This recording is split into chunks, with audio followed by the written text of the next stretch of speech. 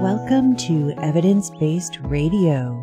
As always, you can find me throughout the week at the Facebook page, and you can find this and previous shows as a podcast on your favorite podcatcher, or via the website evidencebasederrata.com.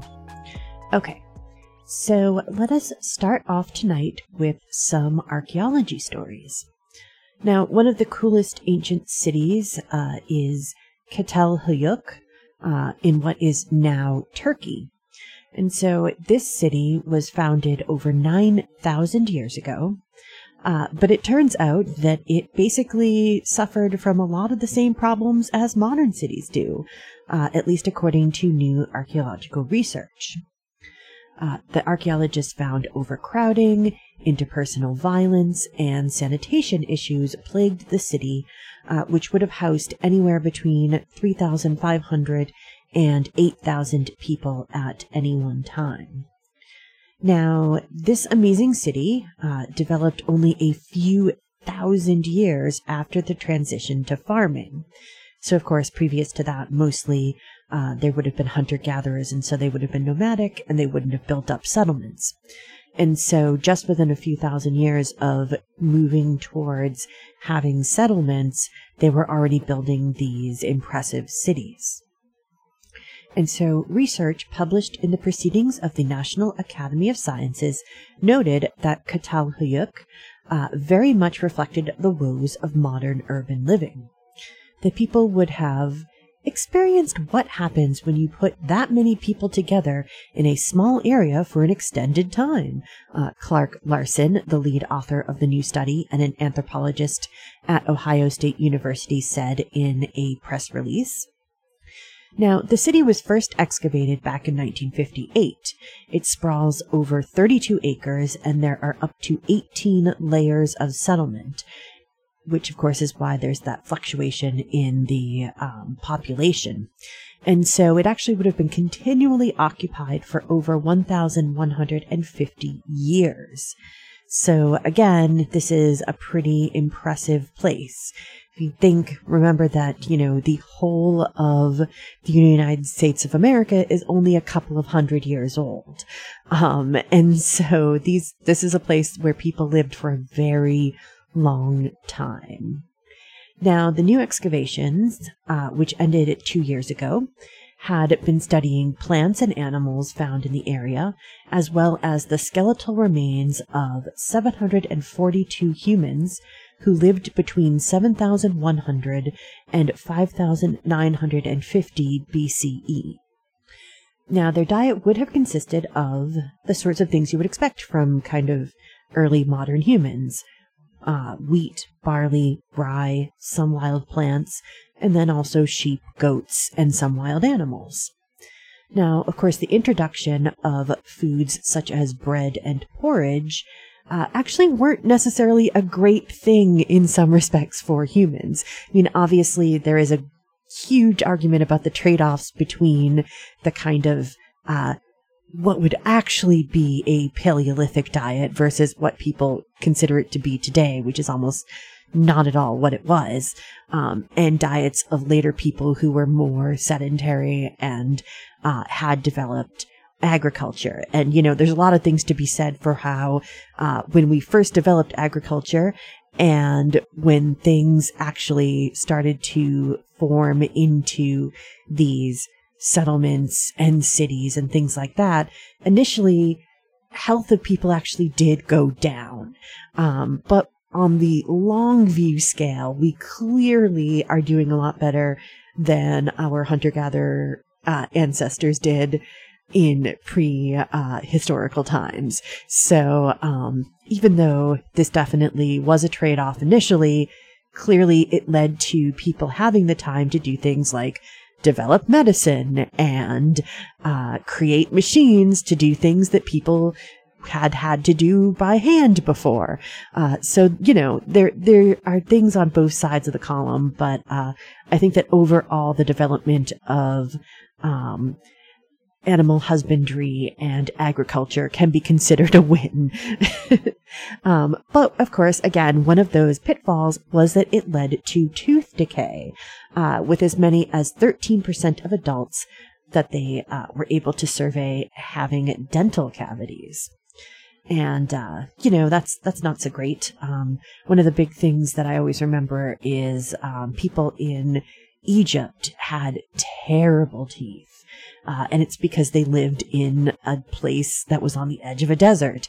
And so basically there was sand in everything, because you really just couldn't get around it. And of course, all of these early grains, this wheat, this barley, this rye, once they started grinding it, that was all done with stones. And so you would have stone dust, and little tiny bits of stone in your, bread and your porridge and all of these things. And so, it is kind of funny. I'll buy it too, but like when I see, in the store, you'll find flour that is touting the fact that it was, stone ground. And it's like, yeah, there's a reason that we stopped doing that in some respects, because it actually leaves you with potential dental issues. But I'm sure that, that stone ground wheat isn't going to actually, do too much to you these days. They probably have some sort of filtering system that gets out the bits of rock. But it is funny to see, again, that sort of hearkening back to a time and a thing that in the balance wasn't all that great to begin with.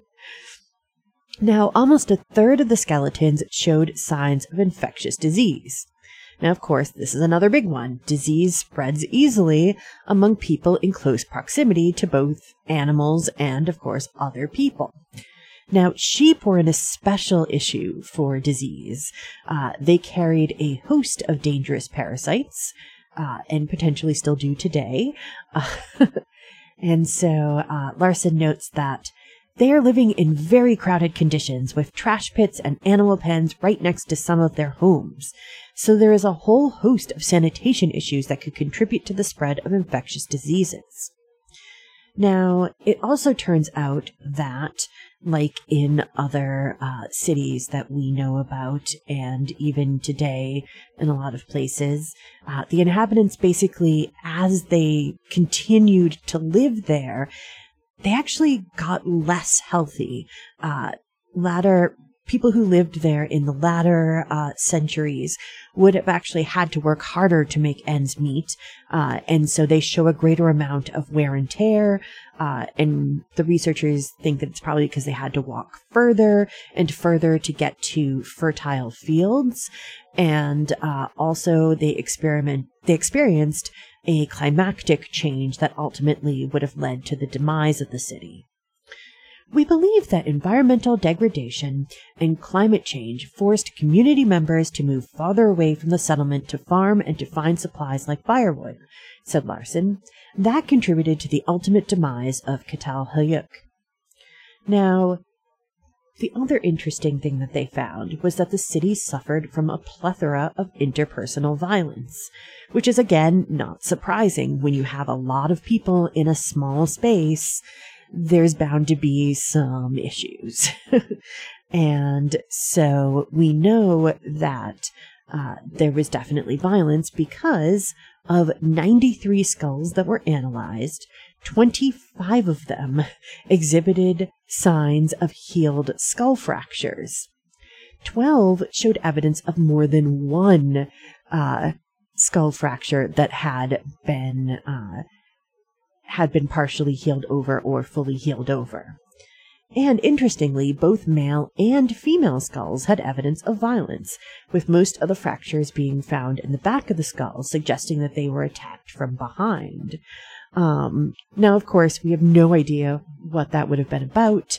There could have been some sort of ritual, violence that was clearly not deadly, since, these were healed fractures, but was still some form of violence.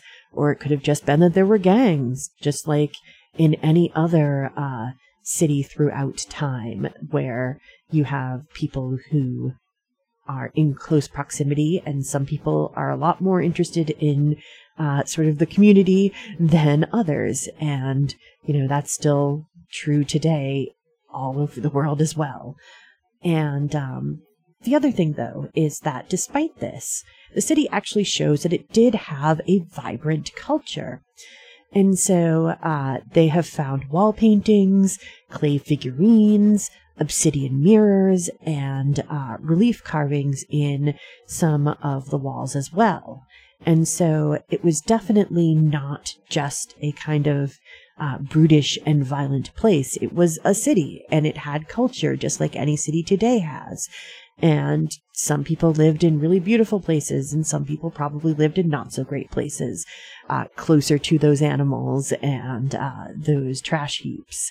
And so one of the other things that, humans are pretty good at is creating artificial hierarchies. And so some of that might have had to do with the violence as well.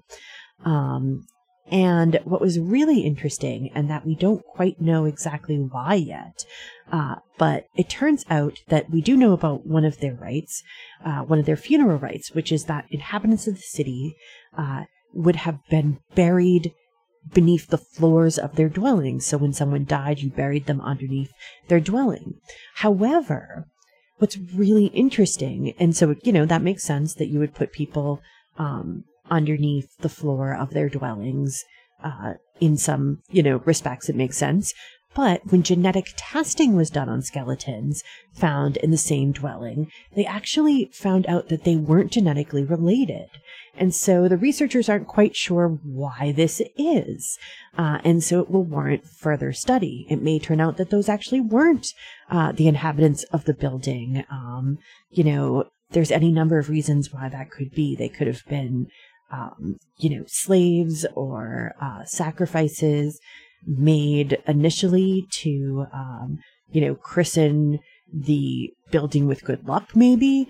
And that's just a wild speculation off the top of my head. But yeah, there could be other reasons. And so that's really interesting because, it seems like we know other places where people were buried under the floor of their dwellings in a ritualistic manner. But to find that none of them were related, that's weird.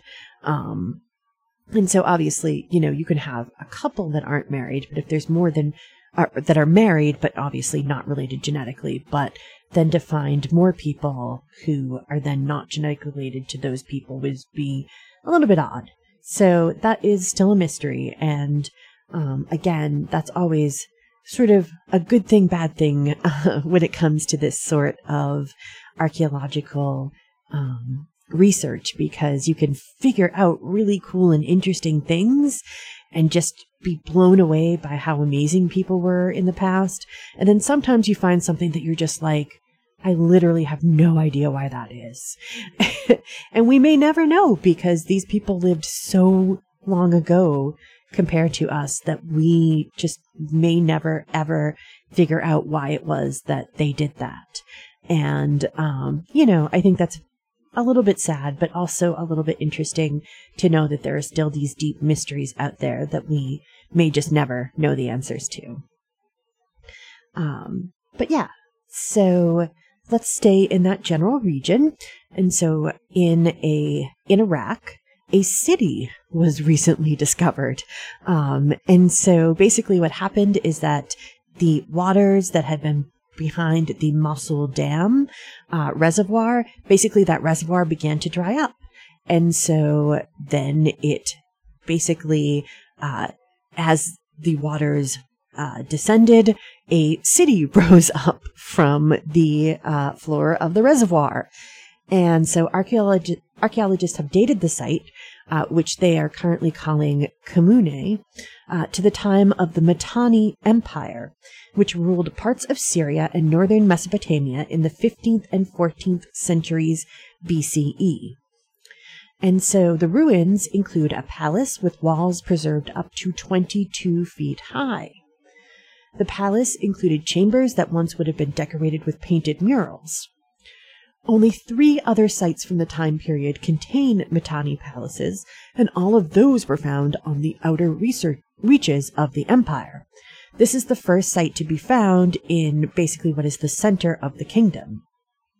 Now, the waters in the area of the dam were first low enough that the city was glimpsed in 2010.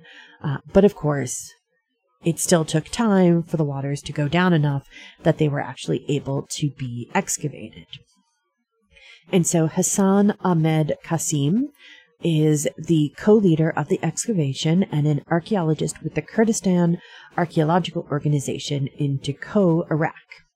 And so he was in charge, again, the co-leader of this excavation. Now, the palace would have actually originally stood around 65 feet from the Tigris and would have overlooked the river with the rest of the city lying to the north. But of course, as with many rivers, the Tigris has since moved and been moved, and so it's not exactly right on the riverbank anymore. 8 of the rooms were partially excavated, and some of them were paved with slabs of fired brick. Now, Mitanni palaces were also known to be covered in painted plaster, and it turns out that the remains of vivid reds and blues have been found in the current excavation.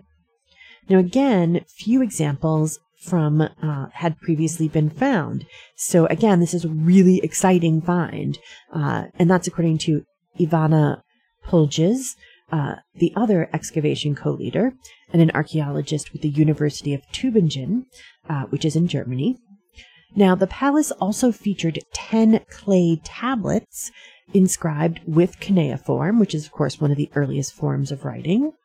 And they're actually being translated currently at the University of Heidelberg in Germany.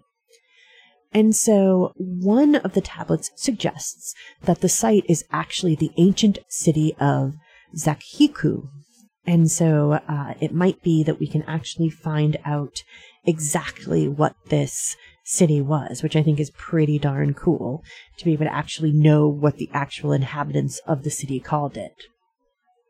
Now, interestingly, historical records show that the city was actually still occupied in around 1800 BCE, which means that the city would have stood on the shores of the Tigris for at least 4 centuries.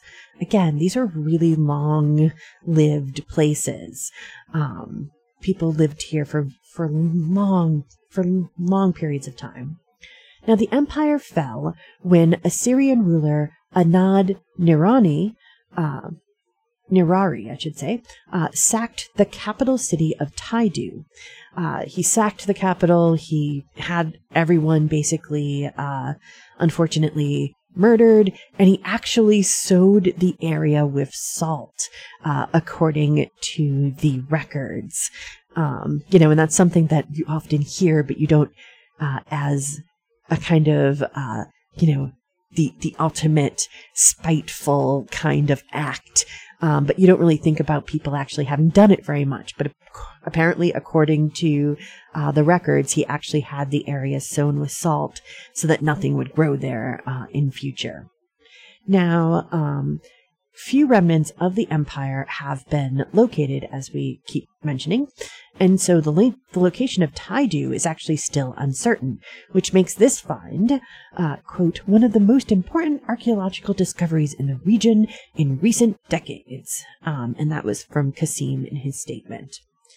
And so, yeah, that's really cool to find this whole city just kind of having emerged from the water.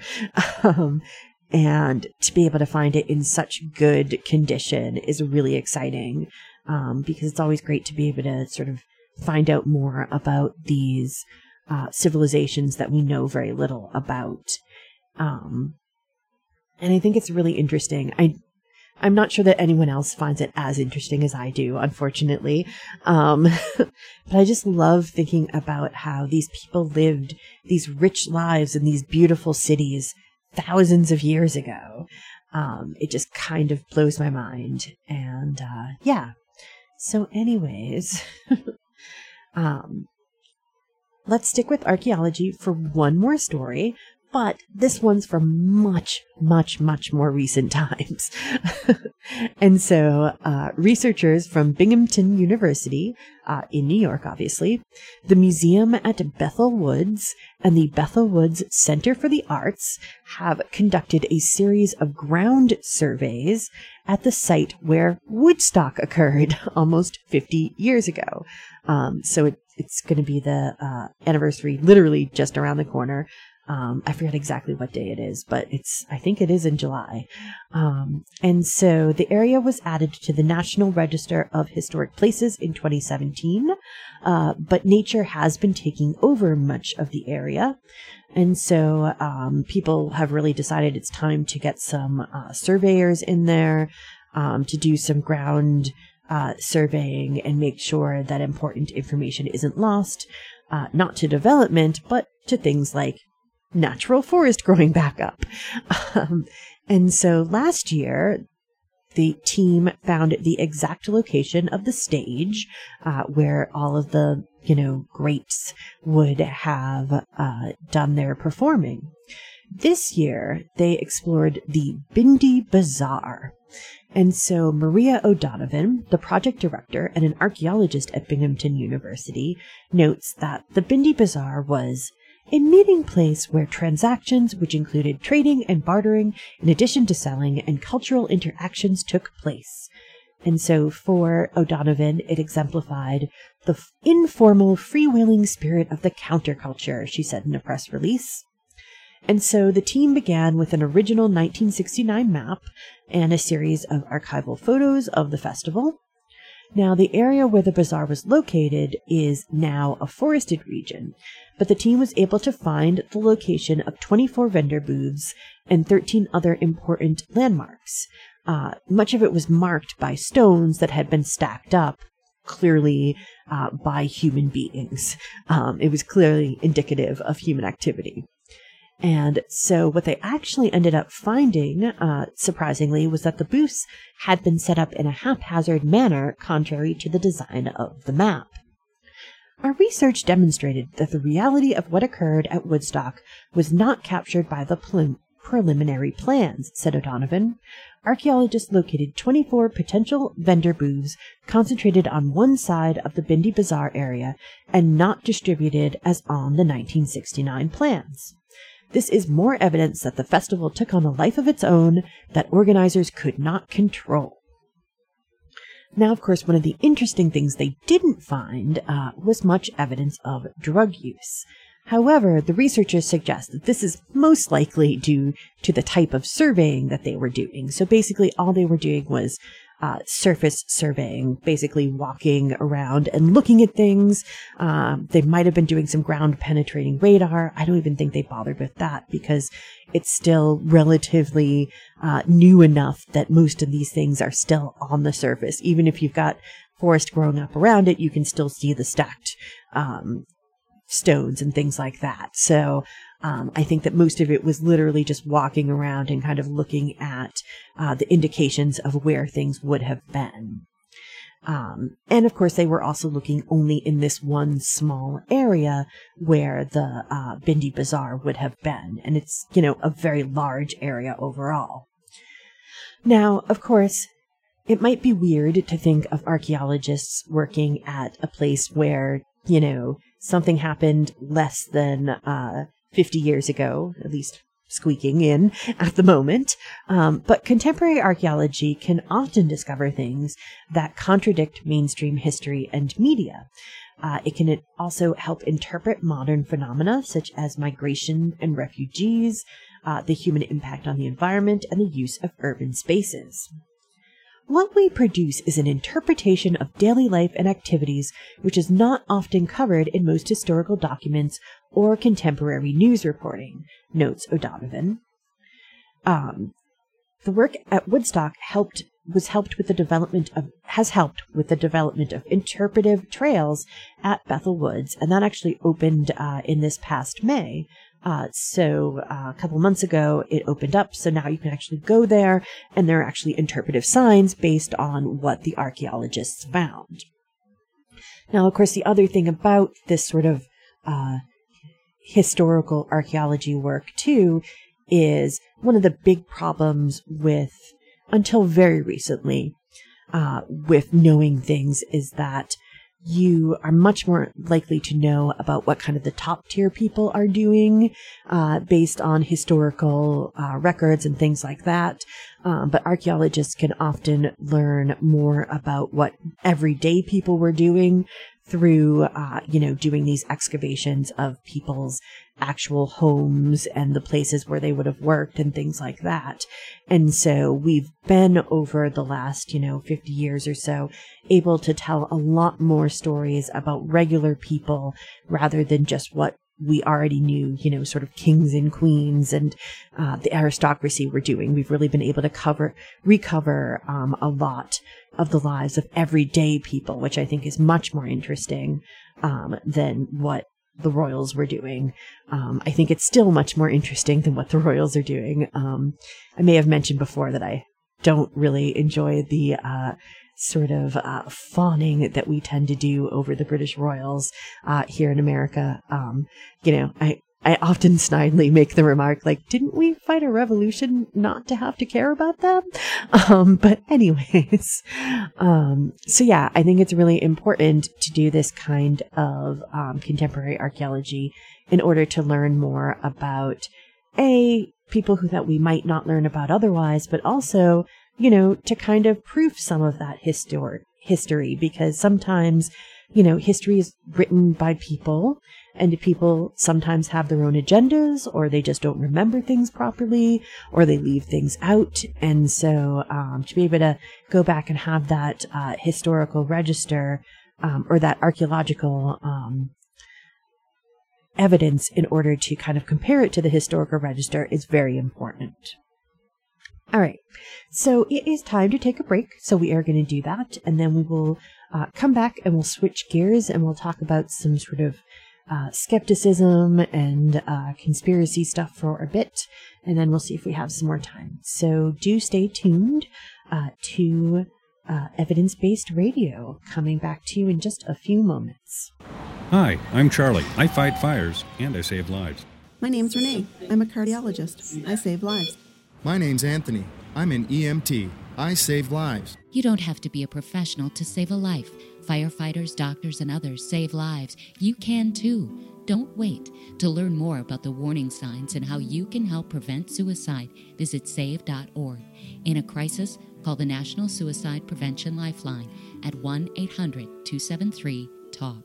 It's time to Ask Mr. Green from the Sierra Club. Thirsty in San Diego asks, "Hey, Mr. Green, should I buy my beer in bottles or in cans?" Well, Thirsty, I'm grateful someone finally went beyond the paper versus plastic quandary to a new, meaningful dilemma. As with that old standby, it's a tough call. I could suggest that you purchase your suds in returnable kegs. This might be frowned upon by those who look to Mr. Green as an apostle of moderation. Next to kegs, Mr. Green would personally opt for bottles because they usually contain better varieties of beer, and because manufacturing glass creates less pollution and requires less energy than making aluminum. Since glass is a much heavier material, however, the additional fuel used to ship bottles outweighs some of the benefits of making them. Aluminum also has a leg up on the recycling end. About 45% of beer and soda cans get recycled, as opposed to 20% of glass containers. Both percentages could be greatly improved if more states implemented bottle deposit laws, a fine, practical idea that the beverage industries are doing their damnedest to fight. Ask Mr. Green and learn a lot more online at sierraclubradio.org.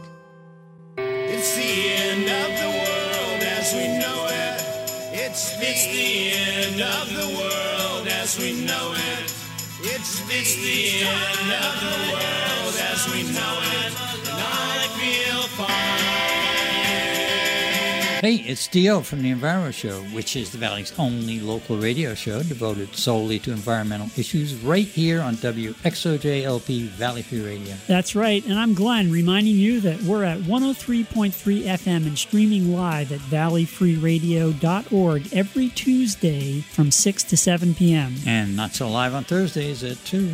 And since it's the end of the world as we know it, why not spend your last hour with us? Exactly. We will help you cope with the end of the world without resorting to drugs or Facebook, even though we are on Facebook. And online at enviroshow.wordpress.org. Remember, Tuesdays at 6 p.m. and Thursdays at 2 p.m. Got it? Yes.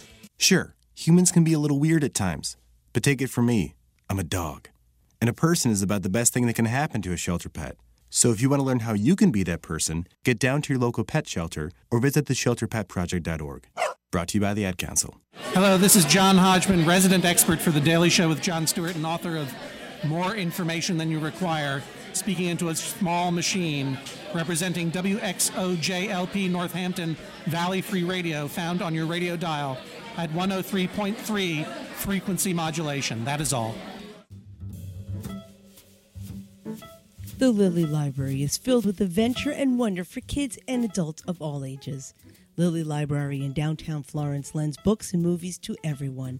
They offer free parking, free Wi-Fi, and 2-hour sessions on internet-connected computers. They also offer extensive programs for children, including story hours, clubs, and activities for teens, as well as adult programs. The library is open Tuesday and Thursday evenings, Saturdays and Sundays. Find out more at lilylibrary.org. It's important to make sure your family has a plan in case of an emergency. We talked to this family to see if each of them knew where to meet if they were not together when something happened. If a natural disaster happened and we were outside the home, we would all meet at the park. That's our meeting point. I'm meeting place at our neighbor's house because she is my mom's good friend. We all have a meeting spot, which is a bus stop. Is your plan any better? To learn more about making an emergency plan for your family, go to www.mass.gov/MEMA. Brought to you by the Ready Massachusetts, U.S. Department of Homeland Security, and the Ad Council. And we are back. Okay, so like I said, we are going to switch gears completely. And so we haven't kind of talked about conspiracy theories or skepticism very much lately. And so there were kind of a series of loosely affiliated stories that I've found for this week that I thought would be interesting to talk about. And so one of the big ones that kind of comes up periodically is this idea of whether or not plants have consciousness. Now, I hope I'm not the only one who has watched the entire series of the series In Search Of, which was, of course, with Leonard Nimoy back in the 70s. And it's quite a trip. If you have not watched it, you can find it on YouTube, and it's quite fun. But of course, he does a lot of, it was the 70s, and we were a lot more interested in some of these more out there ideas. There was a lot of people at Stanford, for instance, doing some research that today we kind of look back on with sheepishness, because they were kind of snowed, so to say, by some people who claimed to have extrasensory perceptions that they really didn't. And one of the things that was really popular at the time was this was Kirlian photography, which was basically, it was supposed to basically take pictures of something's aura. And really all it does is it kind of maps the electrical impulses. And so, but one of the things that they would do is they would take a leaf, they would put a leaf down and they would take a picture of it. Then they would cut a piece of it off and they would take a picture of it again. And you would see that where the piece of leaf had been, there was like a shadow.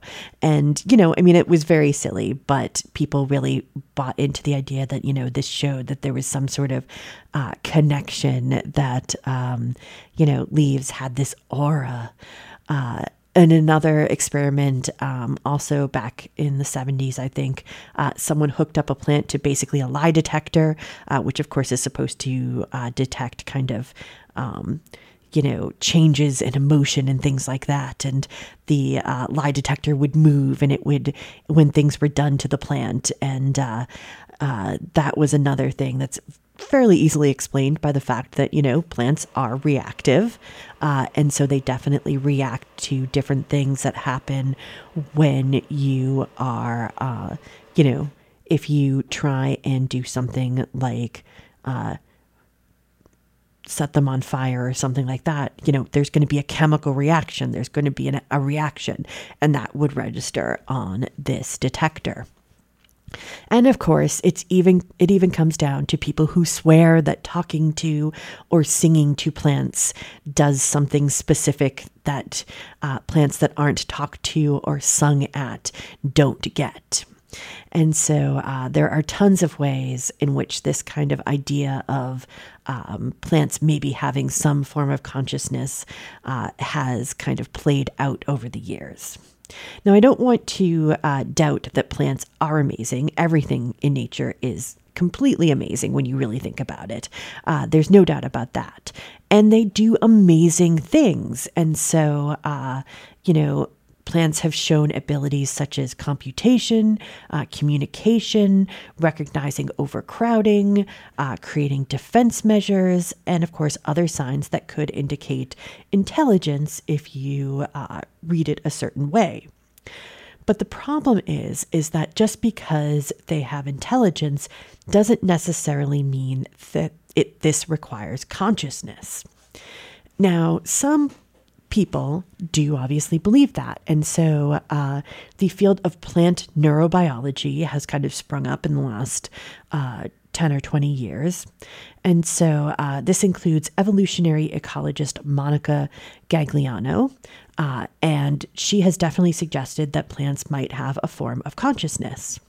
And so some of the experiments that people in the plant neurobiology realm have done is one of the things that the one that I always do actually remember having read about recently is that they would drop plants repeatedly. And so basically, I don't remember exactly the experimental setup, but it was supposed to teach, quote unquote, the plant to stop curling up their leaves. And so, there are different reasons why this could happen. One of the other ones that they've done is teaching them, quote unquote, again, to spread their leaves in anticipation of a light source. And so while these things could possibly be true, again, that doesn't require consciousness. It just requires chemical signaling, the ability of, plants to do the kinds of things that they already do as a matter of course. And so many other plant biologists have been dubious of these results. Lincoln Tays, a biologist from the University of California at Santa Cruz, notes that while plants might have something approaching intelligence, again, that doesn't require consciousness. Since the Plant Neurobiology Group emerged back in 2006, claiming that plants have their own nervous system and many of the same features of consciousness and volition as animals, it has been the subject of a veritable feeding frenzy in the media, not seen since the publication of Secret Life of Plants in the early 70s, Tays told Gizmodo. Now, the thing, though, is that there's actually new work by neuroscientist Todd Feinberg and evolutionary biologist John Mallett, who have recently described the specific neurological requirements for subjective awareness. And so they suggest that vertebrates, arthropods, and cephalopods all have the basic neurology for consciousness. However, Tays and his colleagues use this criteria to instead specifically exclude plants from having this basic neurology. Feinberg and Mallett have advanced our understanding of the biological basis of consciousness with studies that suggest that in animals at least, consciousness did not evolve with the first appearance of a nervous system, but with the evolution of a brain with a threshold level of functional specialization and complexity, Tays noted. Such threshold brains, according to their criteria, are found only in vertebrates, arthropods, and cephalopods. Now, of course, there are still many unanswered questions, but the point we make in the article is that Feinberg and Mallett's analysis makes consciousness in plants highly unlikely. Now, again, it's not to say that they don't show signs of intelligence, but there's a difference between signs of intelligence and the emergent properties of consciousness. And so pretty much everything that plants do can be explained as the product of genetically programmed behaviors that have developed via evolution. And so, I've seen some crazy things. There's wild tobacco plants. They will actually change the shape of their flowers if one kind of pollinator isn't available. They'll change the shape so that it then attracts a different kind of pollinator. And you say, well, how is that not something that's a conscious act? Well, there's a whole way in which that could be a cascade of chemical reactions that say if you're not getting pollinated at a certain point, that this is released that changes the shape of the plant. And it doesn't have to be conscious. It could just be that there is a genetic component that says if X happens or if B doesn't happen, then do Y. And that is something that, all sorts of organisms do that don't have actual consciousness. There is no evidence that plants require and thus have evolved energy-expensive mental faculties such as consciousness, feeling, and intentionality to survive or to reproduce, the authors wrote in their study. Plant development and behavior can be regarded as a series of unintentional consequences emerging from internal and external signaling networks that have evolved through natural selection. And of course, it's also important, though, to note that while they don't necessarily exhibit consciousness, that doesn't mean that they shouldn't be treated with respect and protected as much as anything else. And one of the things that the authors note is that it's important to not try to imbue everything with consciousness, because there is something to be said for the way that we treat organisms that do actually have consciousness, and that there might be an argument to treat them better or differently than organisms that do not have consciousness.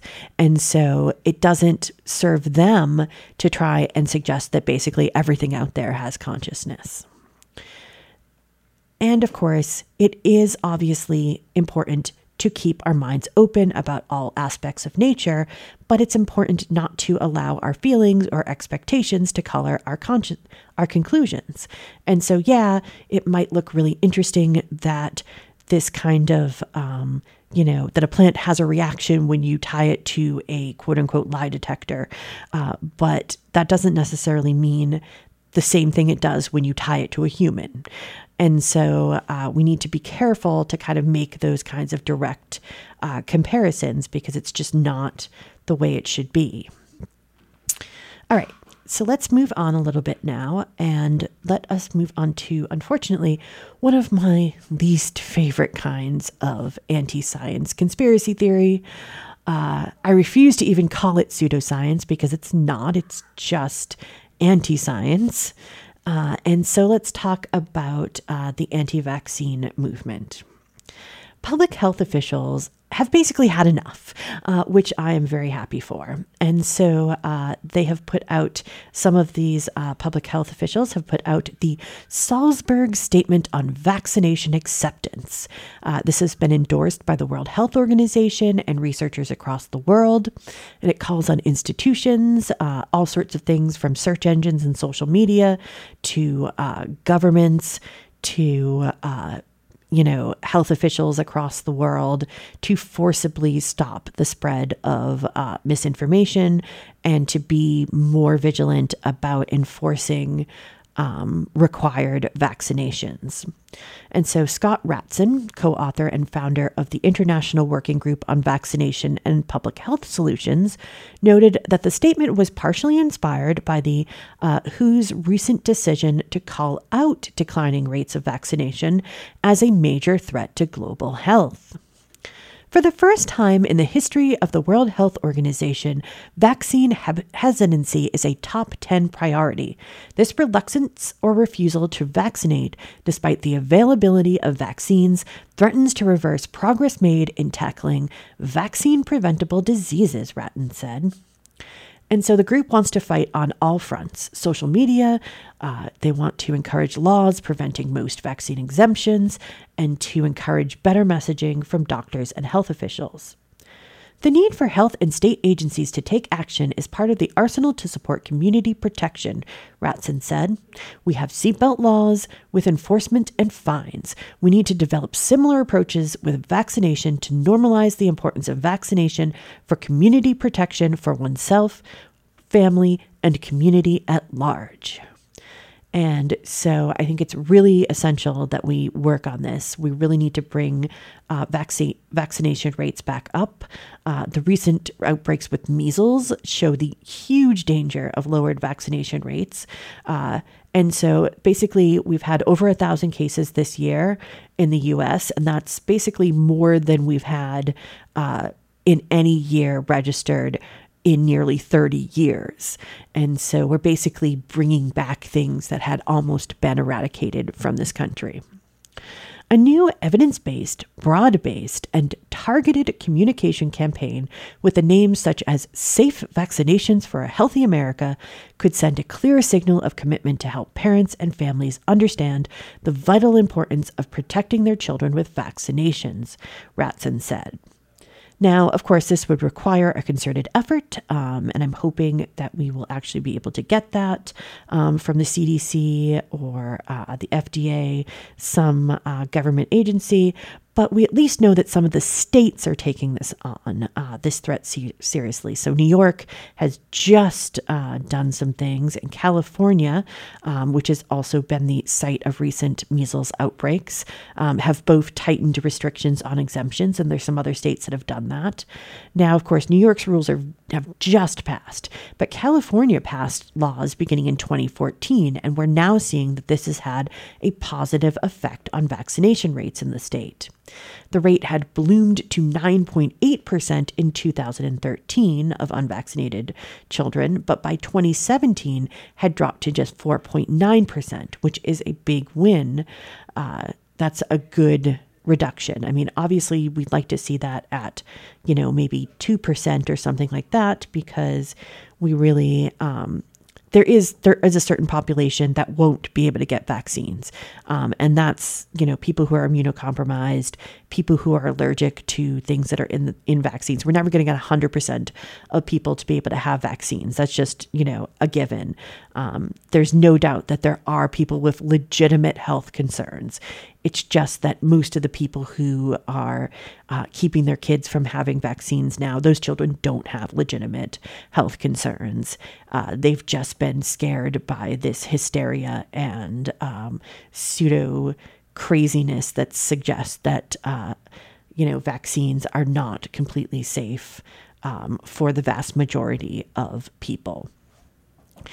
And so, I think it's really important that we are much more vigorous about kind of messaging about this and really getting people to understand that all of the dangers that they have imagined about these or have read about them, that these have been lies and that have been overblown and things like that. And so it's really, the fact really is that vaccines are one of the sort of top 10 things that have happened to increase longevity in humans.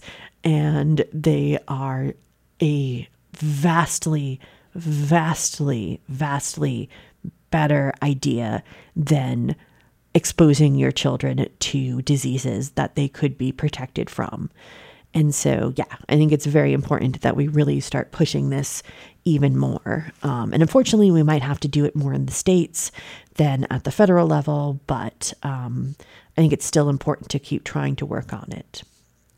Now, another major source of sort of pseudoscientific hysteria, but which is much less dangerous, is one of the conspiracy theories that I've always thought was very weird, but seems pretty persistent, is, of course, that NASA hasn't actually sent anyone out into space, and corollarily, of course, that we didn't actually land on the moon. Now, one of the arguments that I often hear from these sorts of conspiracy theorists is that they put forward the fact that astronauts could not survive the large amount of radiation that astronauts are exposed to. However, a new study published today in Scientific Reports found no association between radiation exposure in space and an increased risk of death from either cancer or cardiovascular disease, which are kind of the two things that you would expect to see from radiation exposure. And so they looked at both astronauts and cosmonauts and really didn't find anything. Now, of course, this doesn't mean that longer exposure to ionizing radiation won't affect astronauts. It simply means that most astronaut missions have been close enough to the protective magnetic field of the Earth that they have not caused more permanent damage. But missions to, say, Mars and objects further out into space do still pose a significant risk. Now, the study by Robert Reynolds and colleagues from Mortality Research and Consulting, Inc. in California performed a statistical analysis of publicly available historical data. The study included 418 people with 301 astronauts and 117 cosmonauts. It looked at NASA astronauts since 1959 and cosmonauts since 1961. Now, the average follow-up was 24 and 25 years, respectively. And during that period, a total of 89 deaths have occurred, with 53 astronauts and 36 cosmonauts having passed away. For astronauts, 30% died of cancer and less than 15% from heart disease. For cosmonauts, it was 50% died of heart disease, with 28% dying from cancer. Now, that might seem like a lot, but it's actually not significantly tied to a common cause like radiation exposure. And so having that large amount of heart disease in cosmonauts is not quite all that surprising, given what we know kind of the health habits of Russians in general, even if they are, cosmonauts. And so the researchers note that if ionizing radiation is impacting the risk of death due to cancer and cardiovascular disease, the effect is not dramatic. And they concluded that in the study. But again, they were also clear that this represents, quote, historical levels of radiation. And so future missions will likely have a greater impact on space travelers. That's actually kind of one of the reasons why I'm not particularly excited about manned space travel to Mars, because it's just so not safe at the moment. But it does show that the work being done in orbit right now isn't having that great of an impact on our astronauts, which is good news. I think that that's very good news, that the people that we have working in, on the ISS and things like that, and doing these important space experiments that are happening, that those people are actually going to be okay. That actually makes me feel a lot better because, I think it is important to protect those people who are working in orbit. And so, yeah, I think that we do have to really consider when we send people out into deeper space, because right now we're not prepared for that, and they will have to develop some sort of extensive shielding or something like that. And again, that's another reason for the whole, why it's harder to go into space. I've talked about this extensively about, shielding for electronic systems that are a lot more sensitive to ionizing radiation than the old-fashioned stuff was. Okay, so let's quickly talk about one more story. Last week, we talked about the new planned mission to Titan that has just been announced, but a new article, a new research paper has suggested that one of the best places we might find life is actually on the vast ocean hiding beneath the ice of Saturn's moon Enceladus. Now, this ocean, the researchers have concluded, is around 1 billion years old. And so researcher Mark Nouveau of NASA's Goddard Space Flight Center thinks it's the perfect age to have life. And so he discussed this during a talk at the 2019 Astrobiology Science Conference. And he and his colleagues used data gathered by the Cassini spacecraft, which spent an entire 13 years orbiting Saturn, to calculate the age of Enceladus's oceans. And so it turns out that Enceladus has hydrothermal vents, which is the word I was groping for the other week. I can't remember if it was last week or previously, but one of the weeks I was trying to think of hydrothermal vents and I just couldn't come up with it. So he says that it's very surprising to see an ocean today. It's a very tiny moon, and in general, you expect tiny things not to be very active, like a dead block of rock and ice. But not only does it have hydrothermal vents, which scientists now think are a likely place where life on Earth may have begun, but it also has carbon, nitrogen, hydrogen, and oxygen. And so these elements combined with time are the perfect mix for life to emerge. And so they went through around 50 simulations and found that the ocean is probably just around the right age. But of course, this is based on a computer simulation, and while the data from Cassini is definitely real, it is currently complete speculation as to whether or not this really represents the reality under the ice. But part of the thing that they're trying to do is to learn more about Enceladus before we maybe send a mission there in the future. So hopefully we will learn more about Enceladus as the years go on. But that is, in point of fact, all the time I have for tonight. So I am going to leave you for this evening. Please do stay tuned for civil politics coming up next. Hang on for just a moment. This show is part of the PlanetSide Productions Network. For more information, please visit www.planetside.pro, and thank you for listening.